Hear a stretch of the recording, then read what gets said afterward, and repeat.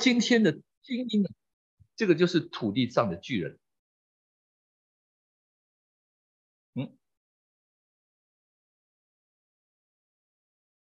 OK， 以色列在迦南地那个时候有巨人，对不对？那其实每个时代都有巨人。那今天的巨人呢，其实就是这些学术的精英，这些藤校啊，特别是我们最喜欢把我们的孩子的目标就是要送进去。但是你看到今天的哈佛大学统计，这是保守教员的稀缺性不到3%啊，那你就知道说这些领域呢是被谁占领的。Osthillman 他的这本书叫《Change Agent》，他就提到说，文化是如何被定义的？文化是相对在山顶上那些少数的人，我们就是如果是一个领域，就是说用山来比喻的话，是在山顶上的，那只要3%到5%就可以来影响这座山。基督徒在文化中是否多数都没关系，只要谁对那个文化具有最大的影响力。那我们都在纽约，你知道纽约对哪些最有影响力？哪些领域？啊，金融呀，我以前就是为金融界打工的哈。我是那个我公司是 hedge fund company， 我们说那是高级职业赌博公司啊。OK， 还有呢，传媒 media 啊，这些总部NBC、ABC 什么这些 Fox News 总部都在这里。还有呢？什么东西？广告，对。那还有呢？啊 ，fashion， 对了，哇 ，fashion 啊，这个美林的，你是学这个的吗？哦，所以你来纽约啊？你是学 fashion， 你是在 fashion institution 读的吗？在那个领域里面 ，OK，yeah， 哦，我以前在这个公司在 Midtown 哦，每年那个 fashion show 就把我塞车塞的，哦，OK，yeah，fashion， 还有呢？现在更多高科技来，以前没有哈。现在很多高科技都跑到纽约来了 ，Google 啊，体育有什么？哦，OK，哦，还有 US Open 的了哈。对，哎，个呀，是那个足球对不对 ？Yes，OK，还有呢？差不多了吧，很多的。所以你看，我们在纽约是很重要的领域，这些纽约就可以影响到全世界，这是它来定义的文化啊。但是不要忘记了，家庭的山是要支撑所有其他文化的山啊。这个呢，如果我们用73的领域来看的话，其实呢，今天的学校呢，其实是影响了所有这些领域，因为学校所学的东西，你就应用出来了啊。你要去影响这个，你就先到学校去。其实这是我们很疏忽的，我们忘记了这个 education 其实是影响整个文化潮流。那特别对我们的孩子来讲，孩子是教育是孩子被塑造的地方。我看到太多的孩子哈，从小在教会啊 ，Jesus loves me, this I know， 好可爱，对不对？我昨天讲他上来表演唱歌多可爱啊！可是呢，慢慢去学校以后，你会发现很多时候脸孔都变了，那个脸就变了。你说能不变呢？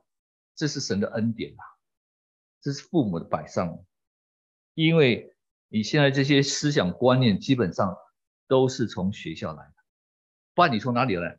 当然你说会有媒体啊或什么，但是总是有个起头的地方。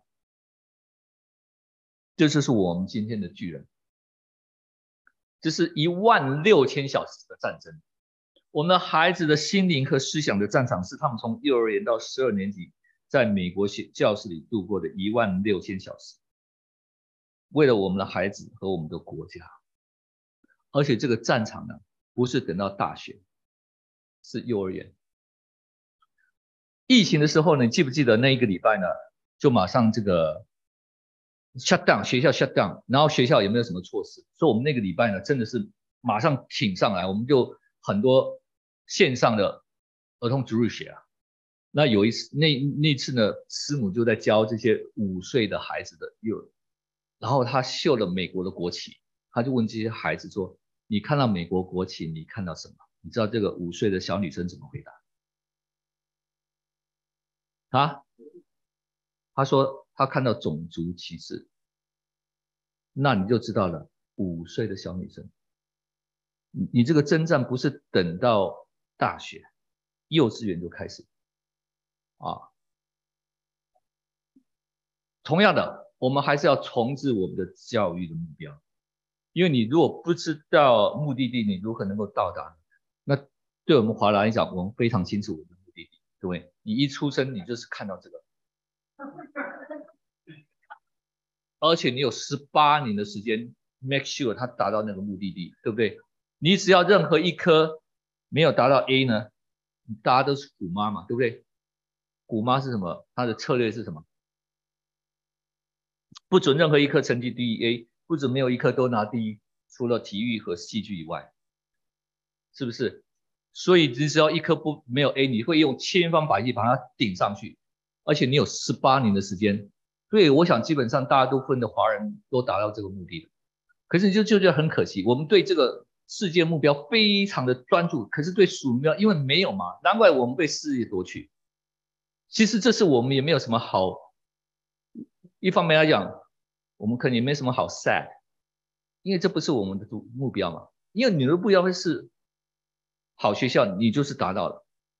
有一次是有个笑话，就师母跟我说的，这是一个印度人啊，他的孩子拿的 B 啊，他这是印度爸爸非常的生气，他说 We are Asian, we are not Bijan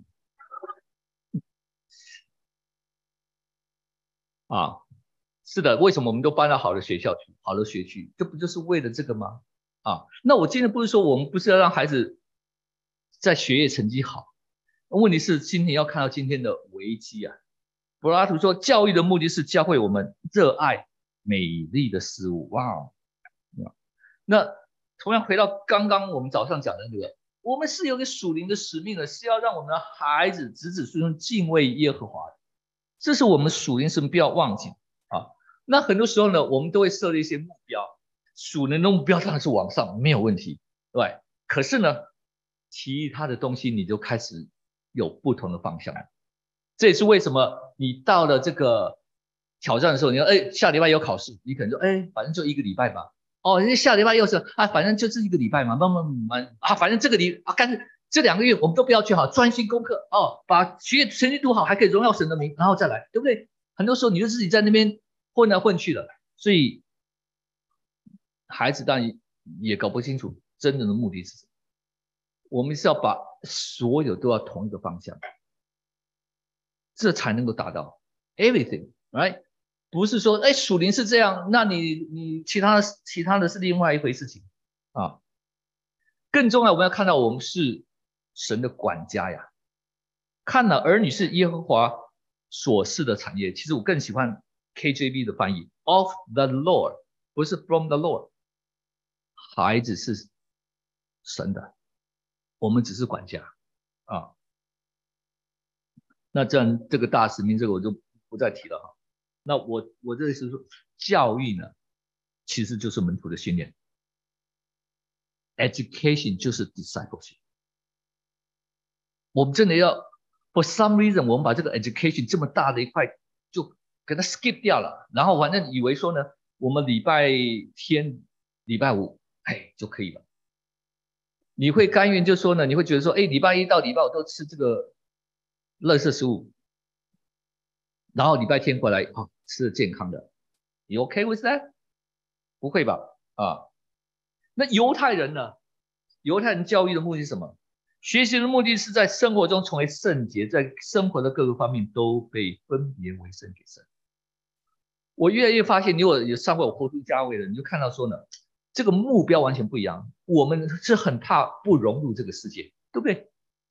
大多数人在问我说：“这么是啊，你们 homeschool， 那你未来孩子长大会不会 fit in with the world？” 哦，这是我们最担心的。你很怕不能融入这个世界，可是犹太人刚好相反，他就是天天告诉你，你分别为圣，你跟人家不一样，你不要融入这个世界。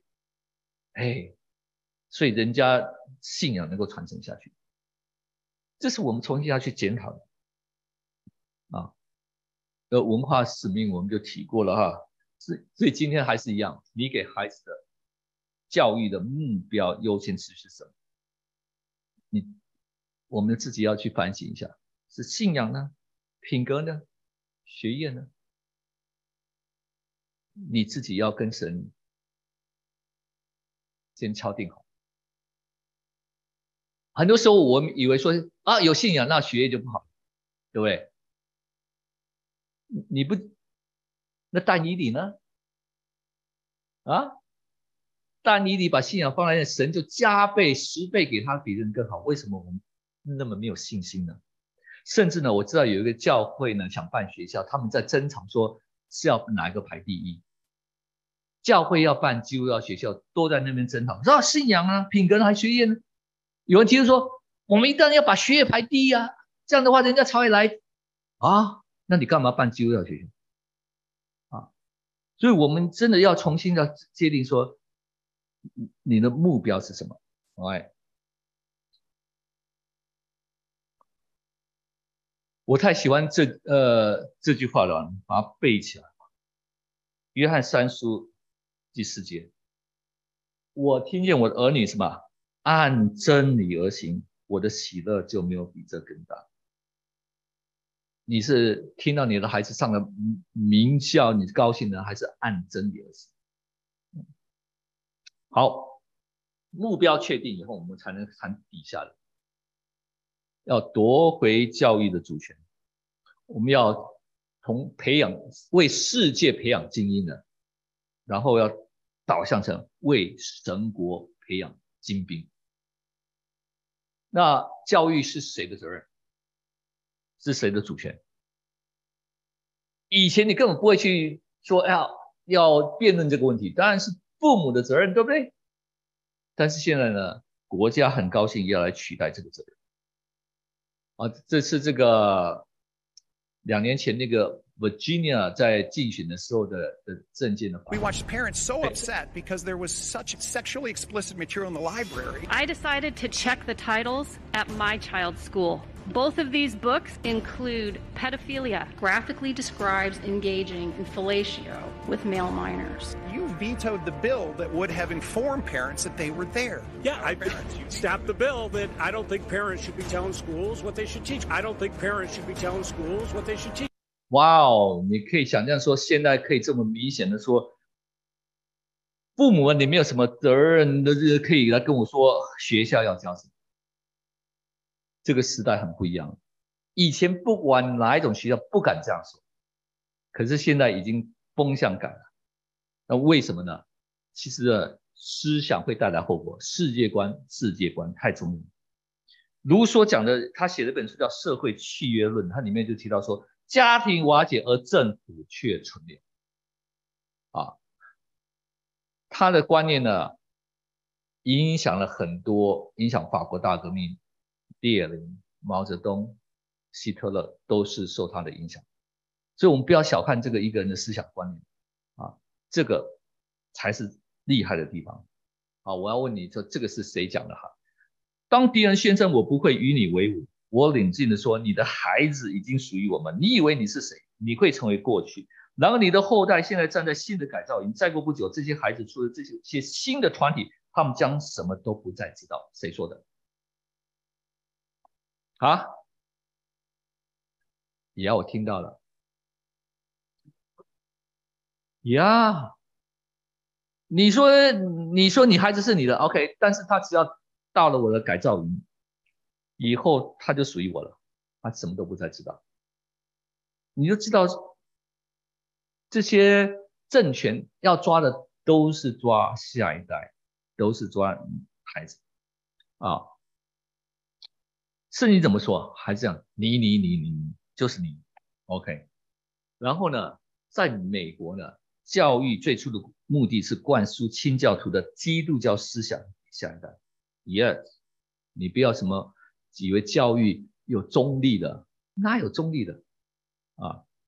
这是1690年代的小学教科书，在学 ABC 的时候是教什么 ？In Adam's fall, we think all died like to man. This book attend. 哦，你讲圣经哎，是的，这是1690年代的时候的小学教科书，在孩子在读 ABC 的时候，就是在学圣经啊，没有什么好羞耻的啊，因为你不学圣经，你学什么呢？可是到1830，在1830年 Horace Mann 之前呢，美国没有任何学校获得州政府的支持或控制，他们是当地的家长、教师、企业，没有税收的支持，并照顾所有的儿童，他们水准很高，是基督徒。你知道美国这个 Department of Education 教育部是1970年代才设立的，1970年代才有美国的教育部啊，以前这些都是地方自己搞定的，没有什么中央搞这些事情的啊。那Horace Mann 号称是美国的公立学校之父，他在麻州开始，这是他说的啊，Horace Mann。正如教会是给中世纪的人，公立学校必须成为给民主和理性的人。上帝将被公共利益的概念所取代。他想建立一个以国家为真正教会的新宗教，并以教育为其弥赛亚，老师为祭司。你看，都是宗教性的，所有的思想观念都是宗教性的，甚至广告，广告对不对？你这个减肥前、减肥后吃这个药就变成不一样，这就是救赎嘛。像我们在做见证，对不对？还没信主前、信主以后怎么得救？广告也是在提供救赎啊。所以每一个思想观念都是在提供一种救赎之道。那他就是要用公立学校来取代神啊。杜威可能大家都有听过吧？其实呢，胡适就是他的门生。那你知道胡适是谁吧？北大的校长，对不对？我们很尊重这。杜威拒绝了圣经将儿童视为上帝创造物的观点，而且坚持认为儿童只不过是一个生物有机体，不应该教给孩子事实和真理，应该教他们如何进行探索的过程。哇！而且你还花很多钱去学这个事情。我也是在分享的时候呢，有一个姐妹她说她1990年代呢就去哥大读教育学博士，那后来她因为奖学金问题没有读完，可是他们那时候的作业是什么？就是要怎么样把 LGBTQ 放在小学、初中、高中。1990年代，那现在这些同学都是校长，所以在我们沉睡的时候呢，人家早就在布局，早就在怎么来攻占而且很多时候我们是送我们的孩子去帮助他们的。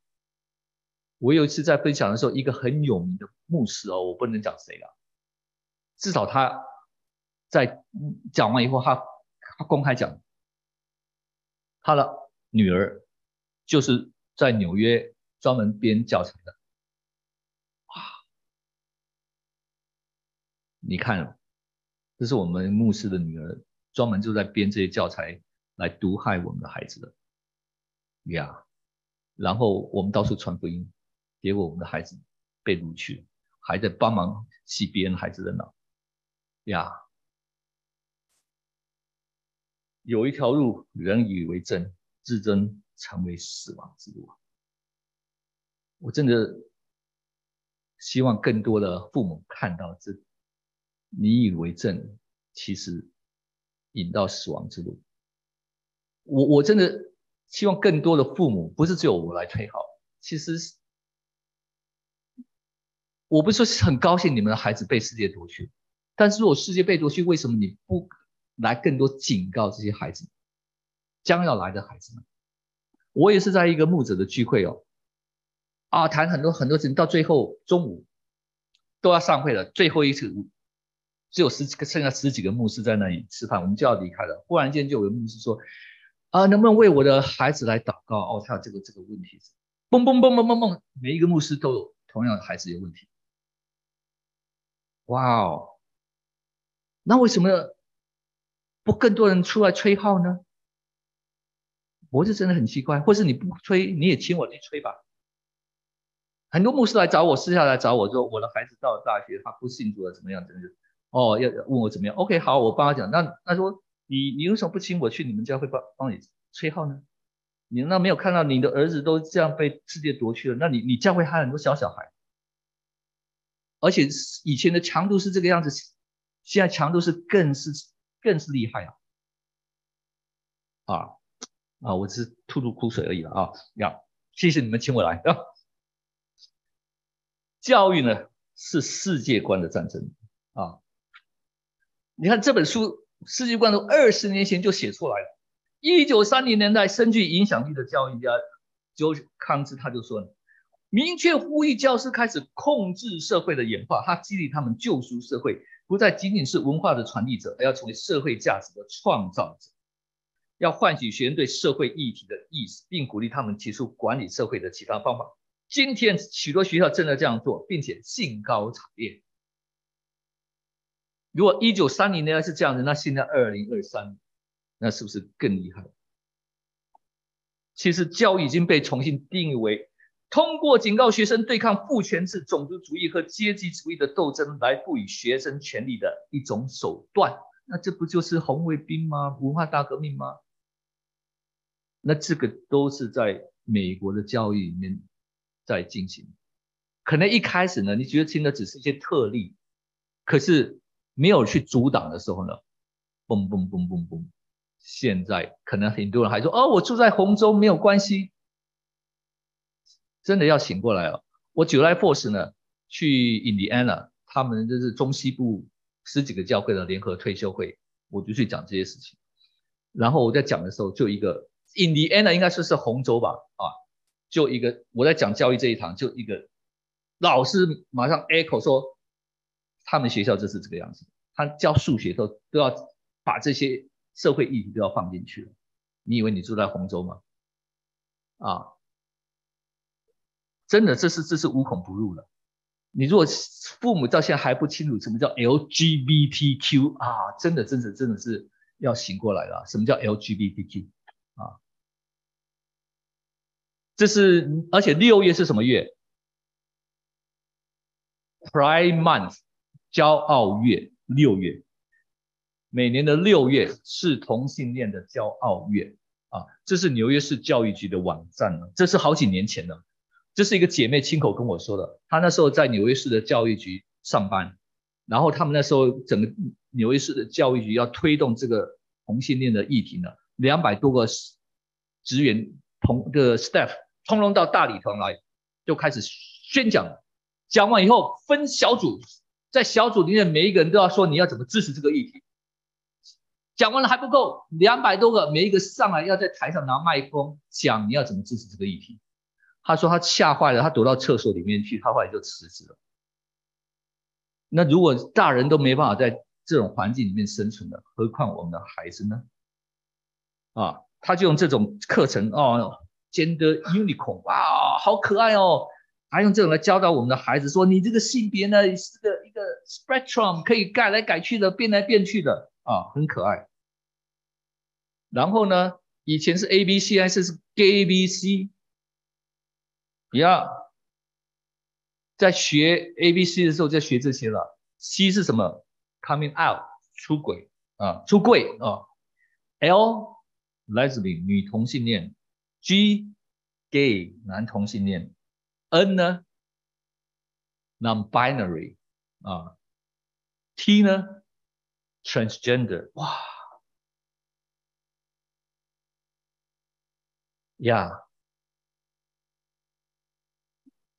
太多了，实在如果说在这个事你还不知道，但我想还是可能有些人还是不知道。因为疫情的关系呢，我在网上开很多课，很多父母就把这些资讯都传给我。这是西雅图一个学校，他们要读这些少女与公主然后洛杉矶呢，这个一个家长说，因为网课他才知道说，哇，老师扮成女扮成男的，这已经是第几次了，第4次了啊！所以这些都是父母让我们才醒过来了。那你知道你孩子在学校读什么书吗？这个是我的 youth group 的一个女孩子跟我说的。这个在纽约读一个特殊高中，成绩非常好。她就跟我说：“郑牧师啊，我实在是没办法读这本书啊。”这本书叫 Fun Home， 其实是 funeral home 的意思。那你就看它的描述吧。女的是女同性恋，爸爸是男同性恋。然后他现在书很厉害哈，大部分都是以少女的成长日记来描述这些事情。为什么我们今天的女孩子很多问题，就是因为这些书都是以女孩子为导向，然后这些性别错乱，而且是个漫画啊。然后呢，这个呢还被得奖的，还被搬到百老汇秀。如果我们今天还没看到说我们今天所住的城市是比索多玛、俄摩拉还坏，真的我们要醒过来啊！这种，然后后来因为这样呢，师母就上网去看了一下我们附近一些，我们在长岛啊，在 NASA 看都好高中的他们要读的书啊，真的是触目惊心啊！你花了很多钱，搬了很好的学区。这都是他们在学校要读的，我都不好一一去读的。你去 Google 一下这些书名，你可能看不出来，但我知道很多时候我们华人也不知道啊。你说我又不懂英文，但是呢，有时候我们问一些 ABC 的师母，他都不晓得孩子在读什么，因为我们不去注意这些事情。或者说，哎，没关系啊，读了以后我回来跟他讲这里不对啊，那我问你。你会让你的孩子看 A 片，然后跟他说那个不对吗？哦，对呀，不对，但是我们还要写报告。呀，求神帮助我们。这个我问你是死的，我每次讲到这些呢，我就是 very very sad。为什么我们让我们的孩子惊火呢？你说旧约时代，我们在批评那些人说，你知道什么叫让孩子惊火？对不对？他们把孩子献给那些偶像，然后自己得到平安。那我们今天不也是这个样子吗？因为我们忙着自己，我们自己过好日子，我们平安，我们教会也要靠好自己就过日子啊，孩子没有关系。那结果就是这样。美国不同世代对 LGBT 的自我认同，在 Baby Boomer 只有 2.6， 到了Gen X 4.2， Millennial 10.5， 你看到了 Gen Z 20.8， 这还是2022年的统计。那你2021年 15.9， 你看这个今年数据你就不知道多少，而且你说这些人不是变成了，他也基本上大部分都是赞同的了。他虽然自己不变性，那是你感谢主，但是基本上这些年轻世代都是支持同性恋的，而且是女孩子。令人震惊的，在25岁以下的30%的妇女孩子认为他们是 LGBTQ 女孩子。所以有一本书呢，叫做 Irreversible Damage， 无法挽回的伤害，变性狂热引诱我们的女儿。这是一个华尔街日报的记者，他不是基督徒，他都在提出这个警告，因为你去做了变性呢，是改不回来的。可是你知道现在很多法律都通过，说你孩子要变性，你孩子要换，不需要跟父母讲。我也是上次在印第安纳讲的时候呢，有个妈妈就做见证，她的儿子是医生，是麻醉科医生，但是呢，他要为一个17岁的女孩子做变性手术麻醉，他拒绝了，他不想做这个事情，结果他就换到另外一个医院去，连我们做医生的你也没有路可逃。今天其实只有教会还有一点空间，可是如果教会牧师不敢强这个事情，其实外面的空间都沦陷了啊！那这个真的是很可怕的事情啊！他这书里面提到呢，2012年左右之前吧，是没有文献讲到女孩子有这种这种性别的问题的。2012年文献里面没有，所以就是2012年以后，就现在开始，而且现在越来越多，你会发现很多女孩子啊，呀，求神年末了，连 CDC 也在推广这些事情了。那这是我那个校长 Albert Moller 写的哈，他的 The Briefing 我中间有提到，他就提到现在很多学校都已经在这样做了啊。你到孩子到了学校，他用不同的性别脱脑或者换衣服，不让你父母知道的。OK， 他会说，这可能不会发生在我的孩子身上，也可能还没有发生，感谢上帝。但事实是，整个公共教育机构都在朝这个方向发展。我希望至少是基督父母就此而言，所有基督徒都会考虑这一点。当你送孩子去当地的公立学校时，就像你说的那样，当他们穿过教室门口时，拥抱他时 ，Is he still him or is she still her？ 呀，我能想象在美国，你今天你要面对这样的挑战，很多时候父母知道的时候也 too late。我会出来说话，也是因为我自己带的都有这样的情形的，而且父母还要去学校上课。你会说你要抗议吗？你要去学校上课。那这个呢，其实跟进化论也有关，是一种性的上升神话。性成为整个世界观的基础，是终极意义和医治的来源，也是救赎的方法。性被提升，我们进入下一个演化阶段的工具，可以创造新的人类，并带来更进步的文明。所以你挡不住的，因为他认为这是一个进化啊。这个 Margaret Sanger 他就是 Planned Parenthood 的创办人，他这样说呢：性能量的释放是人能够找到内在平静、安全感和美丽的唯一方法。道德是万恶之源，自由的性表达是救赎之路，很厉害吧？所以你跟他讲这些道德，讲你就刚好说，我要反的就是你们这些讲道德，因为它是万恶之源啊。你说啊，这种谬论怎么会有人听呀？因为学校整个主流媒体是拥抱这些的啊。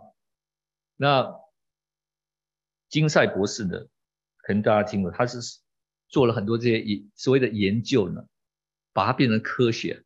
可是他是个动物学家，他也是个进化论的，他就研究叫金赛量表啊。你不是只有男跟女的，其实每个人你有这样一个量表，可能这个时候你会多一点男的，那多一点女的啊。然后用这些所谓的科学去证明他是虔诚的达尔文主义者。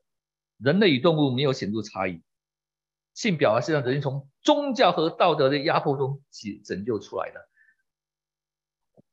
不要小看这些事情，因为这些是世界上的粗浅的学说，把我们的孩子给掳去了啊。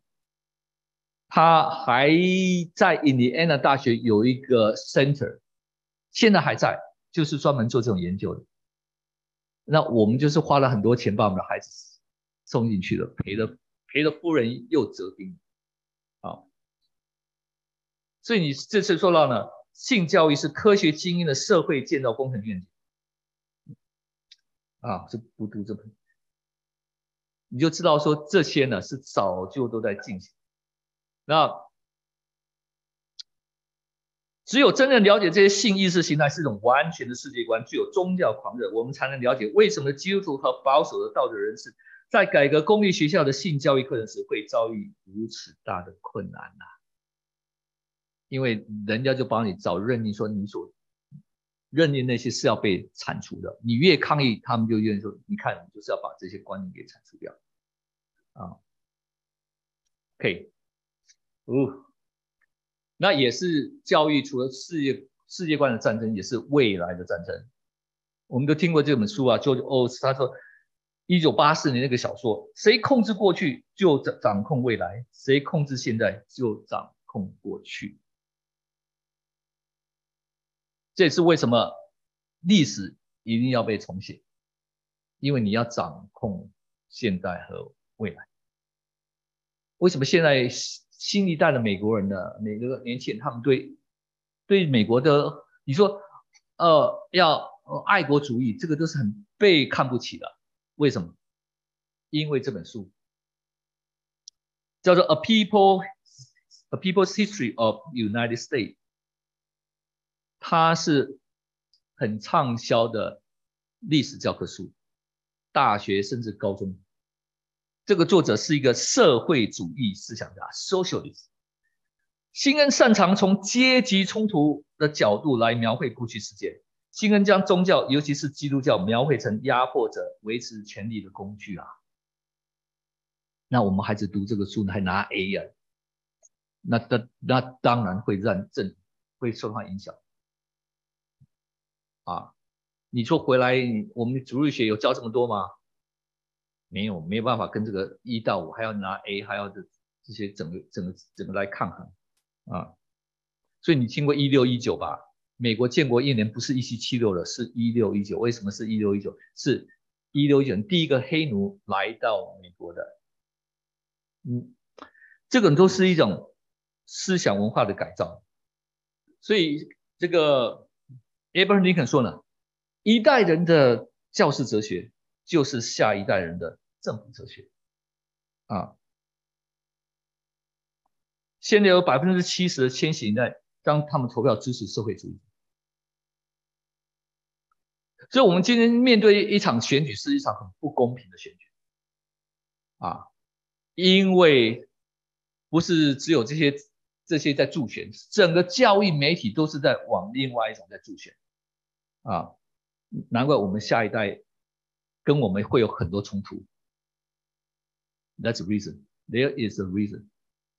啊，那我不说一下，其实我也不晓得为什么很多时候上一代的人也被这些影响了啊。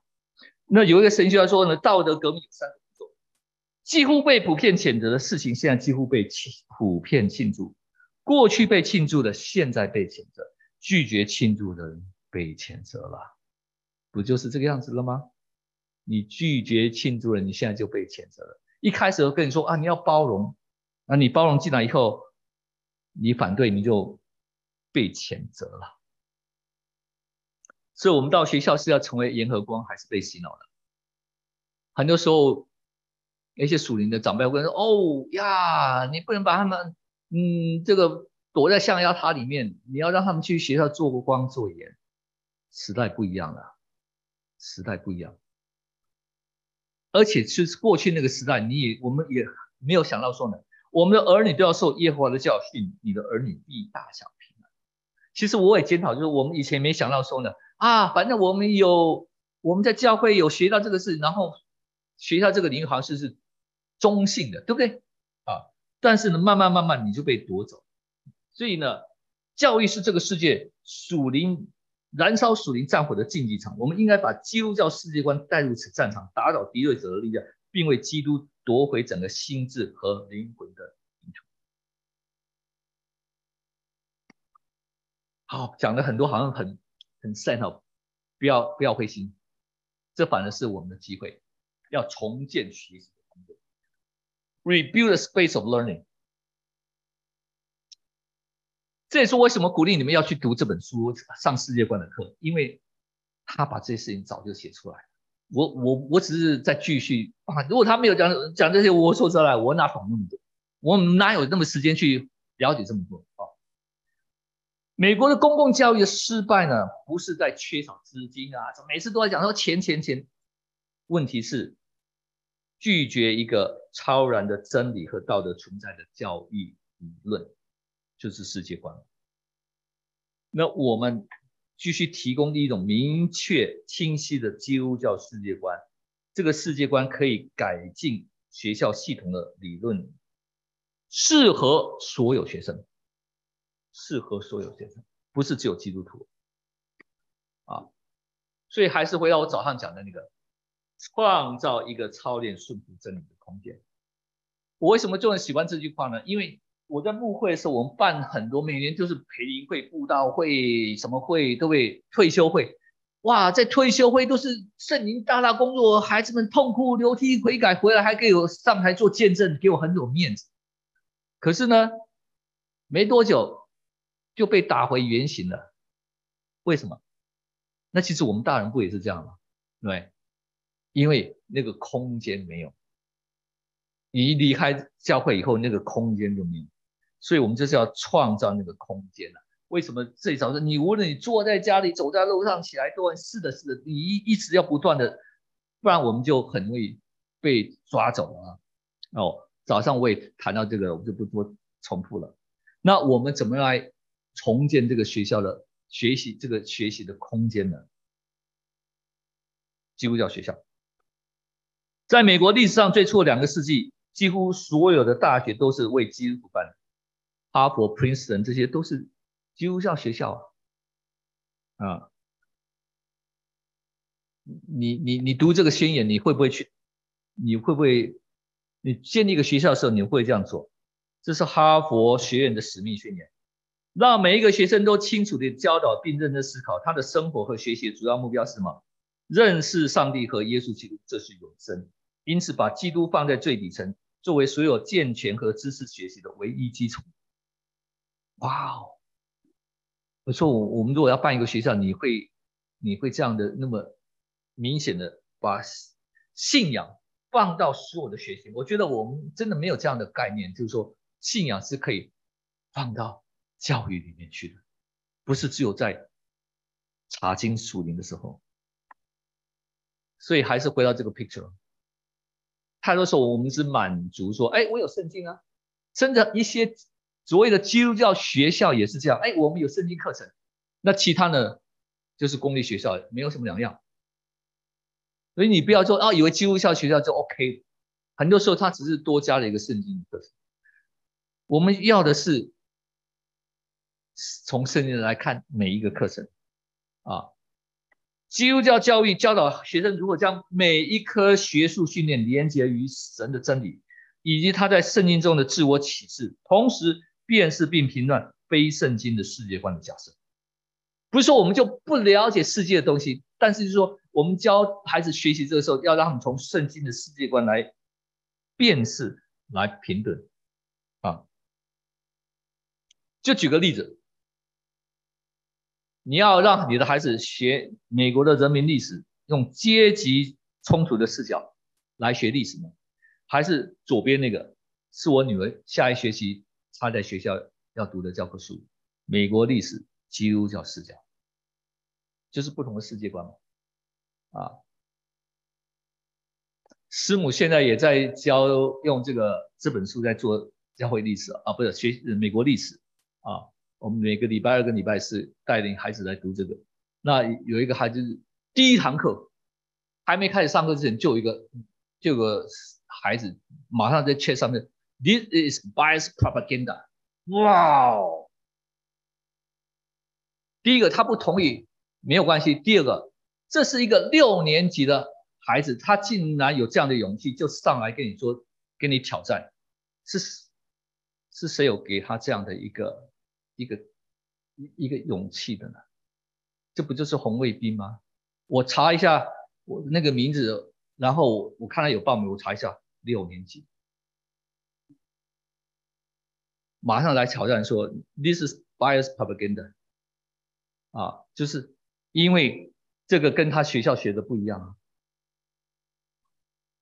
父母们真的，他在那个环境里面，他被洗脑了。反正你在教他圣经的时候，你教他另外视角，你说你这是 bias， 我就很不客气说，我私下跟他 ，You are here to learn, not to challenge OK， 这也是为什么我们今天要创造这样的空间。是的，如果你送去孩子是在敌人掌权，你只能抗议。可是今天我办这个学校 ，at least for now。I have this authority。你不遵从这个 ，OK， 你不用来。But I gonna establish this。所以今天这个权柄太重要了。耶稣要派这个去大使命之前说，我把天上地下所有的权柄都赐给你们，然后你们去使万民做我的门徒，对不对？结果我们很快很容易就把权柄给别人了。你把孩子送去公立学校，然后你再抗议说，你怎么教那个？可是你是把权柄给人了，那为什么我们不能 get this authority？ 我来办这个事情，我来创建这个，你来，你服从我这个，不然你不要来。It's okay, but at least I have this authority. At least for me as my household， 我和我家必定侍奉耶和华，因为神有给你这个权柄。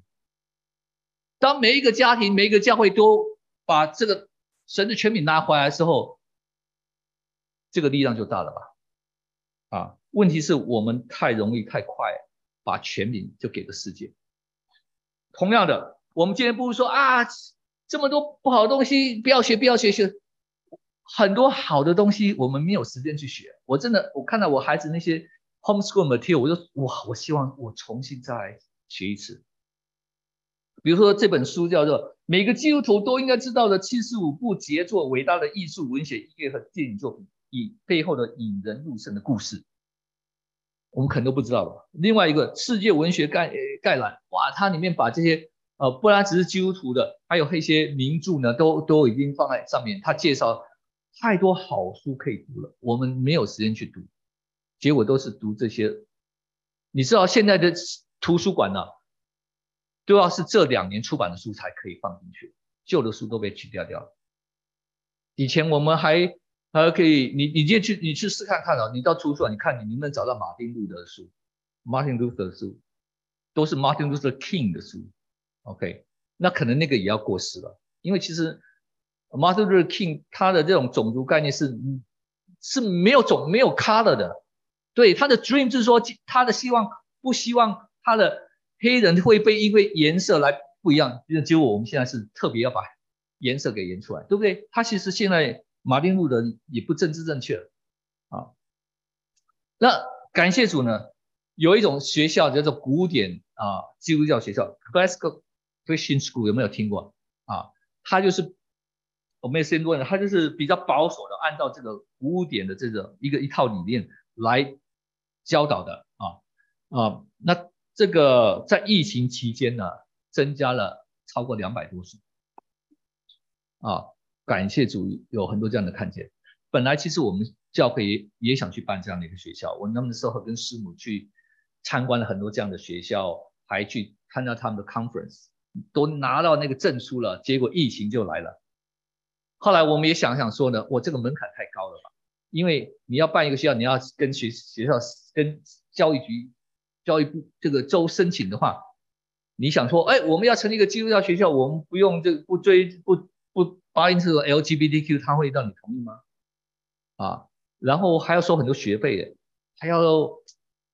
我后来想想太累了，我收你1万块美金，那你到时候我没有把你送到好学校，那我是压力很大后来呢，我们就是为什么那 homeschool 就是 homeschool 我现在讲的就是说教育不等于学校，你要学什么不一定要去学校学吧。很多人炒股票，你有没有去学校？你就自己搜刮所有的书到那里去学，对不对？你不一定要去所谓正规的学校然后 homeschool 呢，也不等于把学校搬到家里来，不要这样做，也不可能。所以很多人说，我哪有可能做 homeschool？ 我又不懂数学、英文、历史，你每堂还要你教 ？No， 不是这个意思本来 homeschool 在美国的人口大概都在3到5左右，后来也是疫情了，现在分到11%以上，所以算是蛮主流的，而且一直在增加当中那很多时候我们就想说，我是他的爸妈，我又不是他的老师，对不对？奇怪了，为什么爸妈不能是老师呢？你这个观念是从哪里来的？犹太人呢，从以色列历史的早期开始，教育的中心就是家庭。在今天传统的犹太家庭中，当一个孩子为他的父母祈祷时说，我的父亲，我的老师，我的母亲，我的老师。世界就跟你讲说，爸爸妈妈不能当老师，只能当爸爸妈妈，谁说的我儿你要听你父亲的训诲，不可离弃你母亲的教诲。这圣经就这样讲的那这个统计给你看一下很有意思哈，这个你不需要有很高的学历才能做在家教育。在美国这里有很多是高中或高中以下的，他们也在做在家教育啊，甚至呢，大部分都是比较没有钱的人做在家教育。哦，我知道你看到就说呢，不要为这些来有时候你做不了。那我早上不是提到说，我以前都是在追求这种大教会啊，教会增长啊，其实我在追求一个属灵的复兴啊。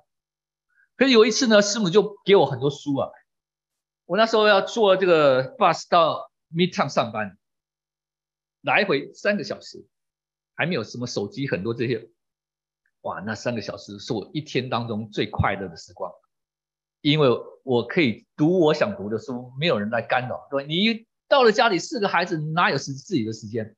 所以那3个小时呢，我都舍不得睡觉而且我不是读电脑的书，我都是读教会增长的书。那师母就会塞一些，这个 parenting 的书啊 ，homeschool 的书，你能不能也读一下？我常常一拿上来教会增长。可是有一次呢，我就翻开这本书，一看我吓一跳，这本书不敢出现了。这是 Hello Homeschooling， 他一开始我翻开我吓一跳，他说在许多方面，在家教育是种道德和属灵的复兴，孩子们在上帝的话语中得到认真的训练，不仅要像基督徒一样相信，更要像基督徒一样思考和生活。哇，我听着吓，我一直在追求属灵的复兴，可是原来在家教育才是一种属灵的复兴啊。今天即使是基督徒也像非基督徒一样思考，因为他们在世俗的学校系统中接受教育，在这个系统中他们所学习的知识把上帝的绝对真理的理解排除以外。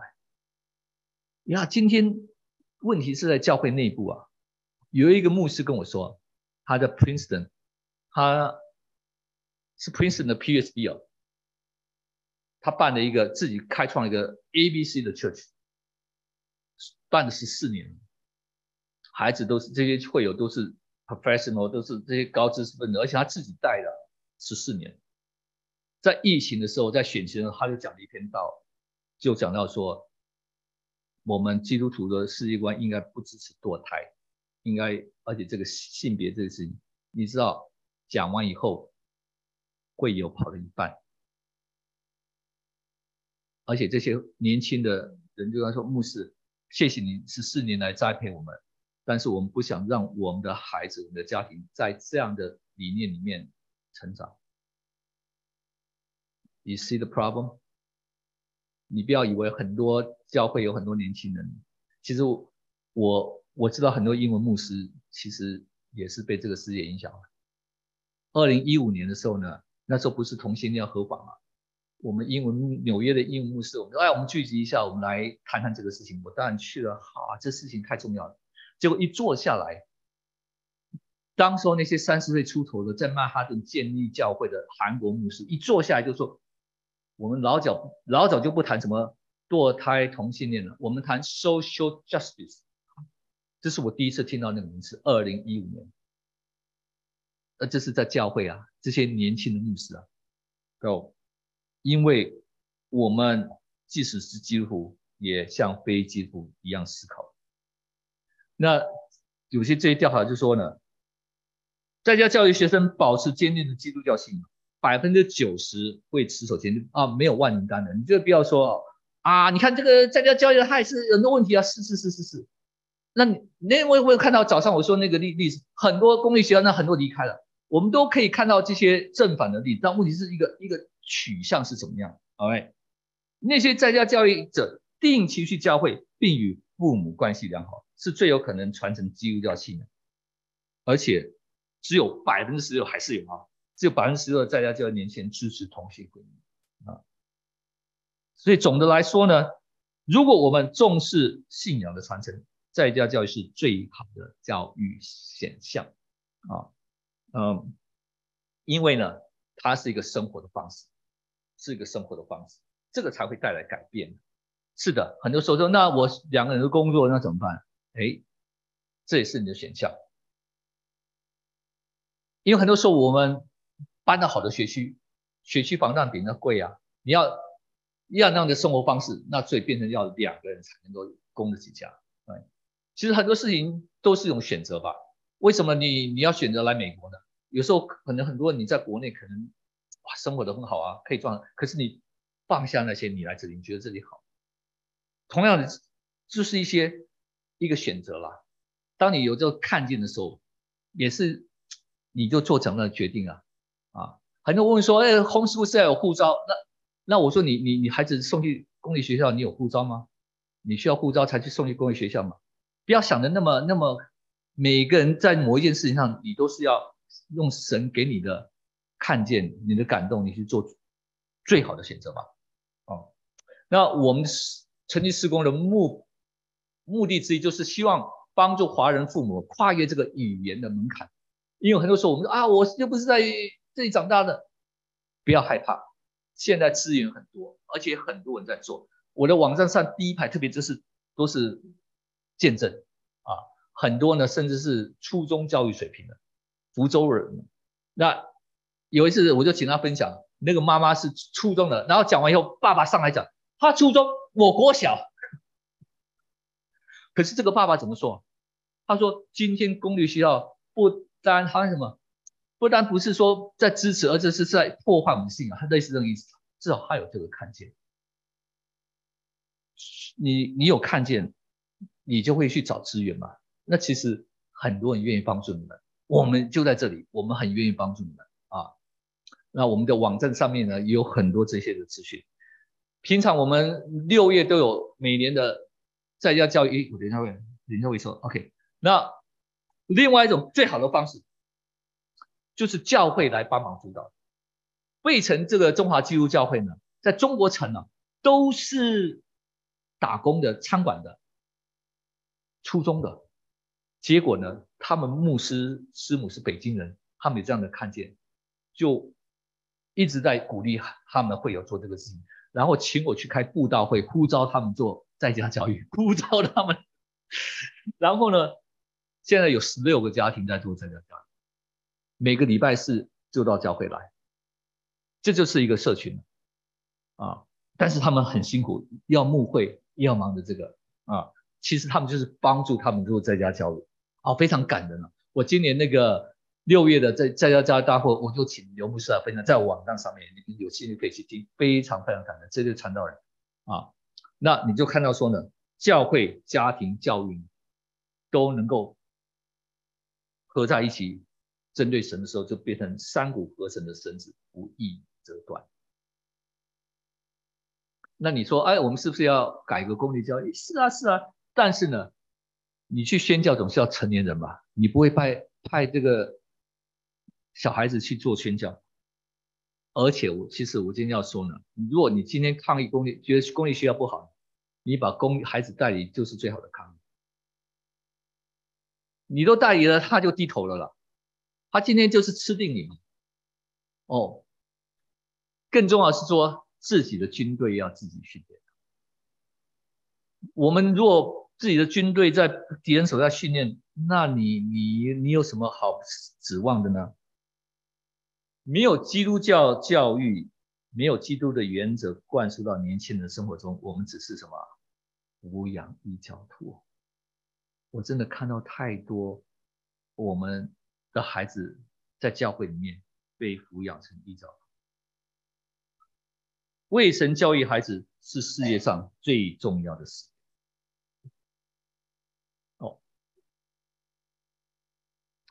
今天的学校决定明天的社会，这就是为什么从学龄前教育到大学教育是基督徒今天最重要的文化任务。如果你还没听过上礼拜一呢，我跟张伯利牧师刚好有一个访谈放在我的 YouTube 上面，我们就谈到很多这些事情，你可以上面。没想到他那么有影响，现在已经超过6000人 view 这个访谈了我们就谈到这些事情，会谈得更多，因为这个议题太多了我们甚至要去办基督教的大学。阿们。你们这些都是 PhD 为什么不能办一个更好的基督教大学呢？啊，再办一个什么？就是啊，我女儿去了那个 Patrick Henry College 的，现在只有100多人，他们就是要重建当时的哈佛，而且他们专门就训练这些孩子们去，因为他离白宫很近，去白宫做 intern， 他们就是要来改变这个。为什么我们只是甘愿寄人篱下，然后求生存？为什么不能自己训练的创建起来？外邦人都跑来变我们洗脑，而且华人，特别华人，我真的华人，我们有这么多的资源啊，我们竟然神把我们放在这个地图，我们承接这种，为什么我们可以更多的来祝福这块土地啊？因为美国人可能太天真了，他不晓得这些事情，他没经历过文化大革命，他没经过这些事情。你知道很多东欧的那些难民呢，跑到美国来，他们早就知道这个问题了，因为他们经历过这种共产主义的社会。可是美国人很天真，他没有。或许我们华人应该有这样的看见，真的，我们陈若给你感动，可惜我没有 PhD 啊，我没有这个啊，但是在座大位很多很多。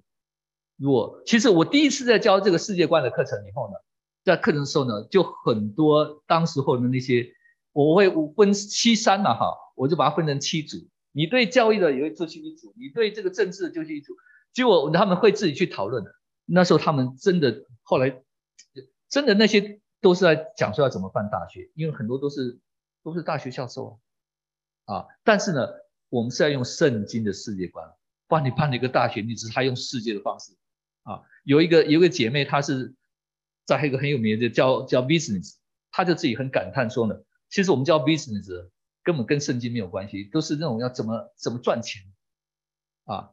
同样的，我们要有一个 biblical MBA 啊，用圣经的观点来教怎么样能够，这就是我们可以提供的事情啊。所以盼望或许这里以后不是只有 Stony Brook College University， maybe some Christian college will come out 啊，让我们的企图心更大一点啊。神是伟大的神啊，我相信呢。如果再没有，我就自己登高一步。但是我实在没有那个 expertise 啊，就是说要办一个大学，真的啊 ，it's about time 啊，太多这些 PhD 神在等着用你们，不是只有呼召你们去做宣教士、做牧师，好吧？你要好不好？好，讨论一下吧。你个人为孩子设立的教育目标是什么？根据什么世界观？为什么许多基督徒和教会没有意识到公立学校的问题，并对此采取行动？基督徒和教会影响教育的近程和远程的实际步骤是什么 ？OK，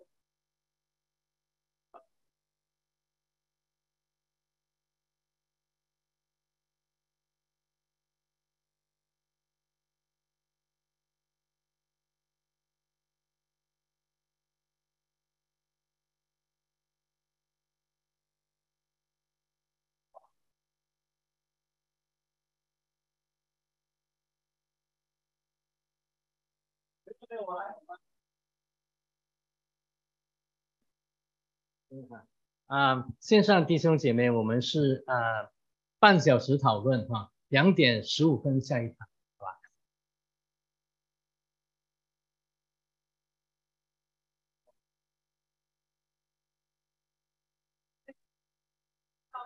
然后小孩子一个孩子说我要练习，然后学校告诉我老师，我瞒着他的家长，你要在报纸或者说他孩子现在在学校。我想回应一下第2个问题。我身边其实，也跟周遭的小组姐妹聊过吧，就是说，因为我在那个大华府地区。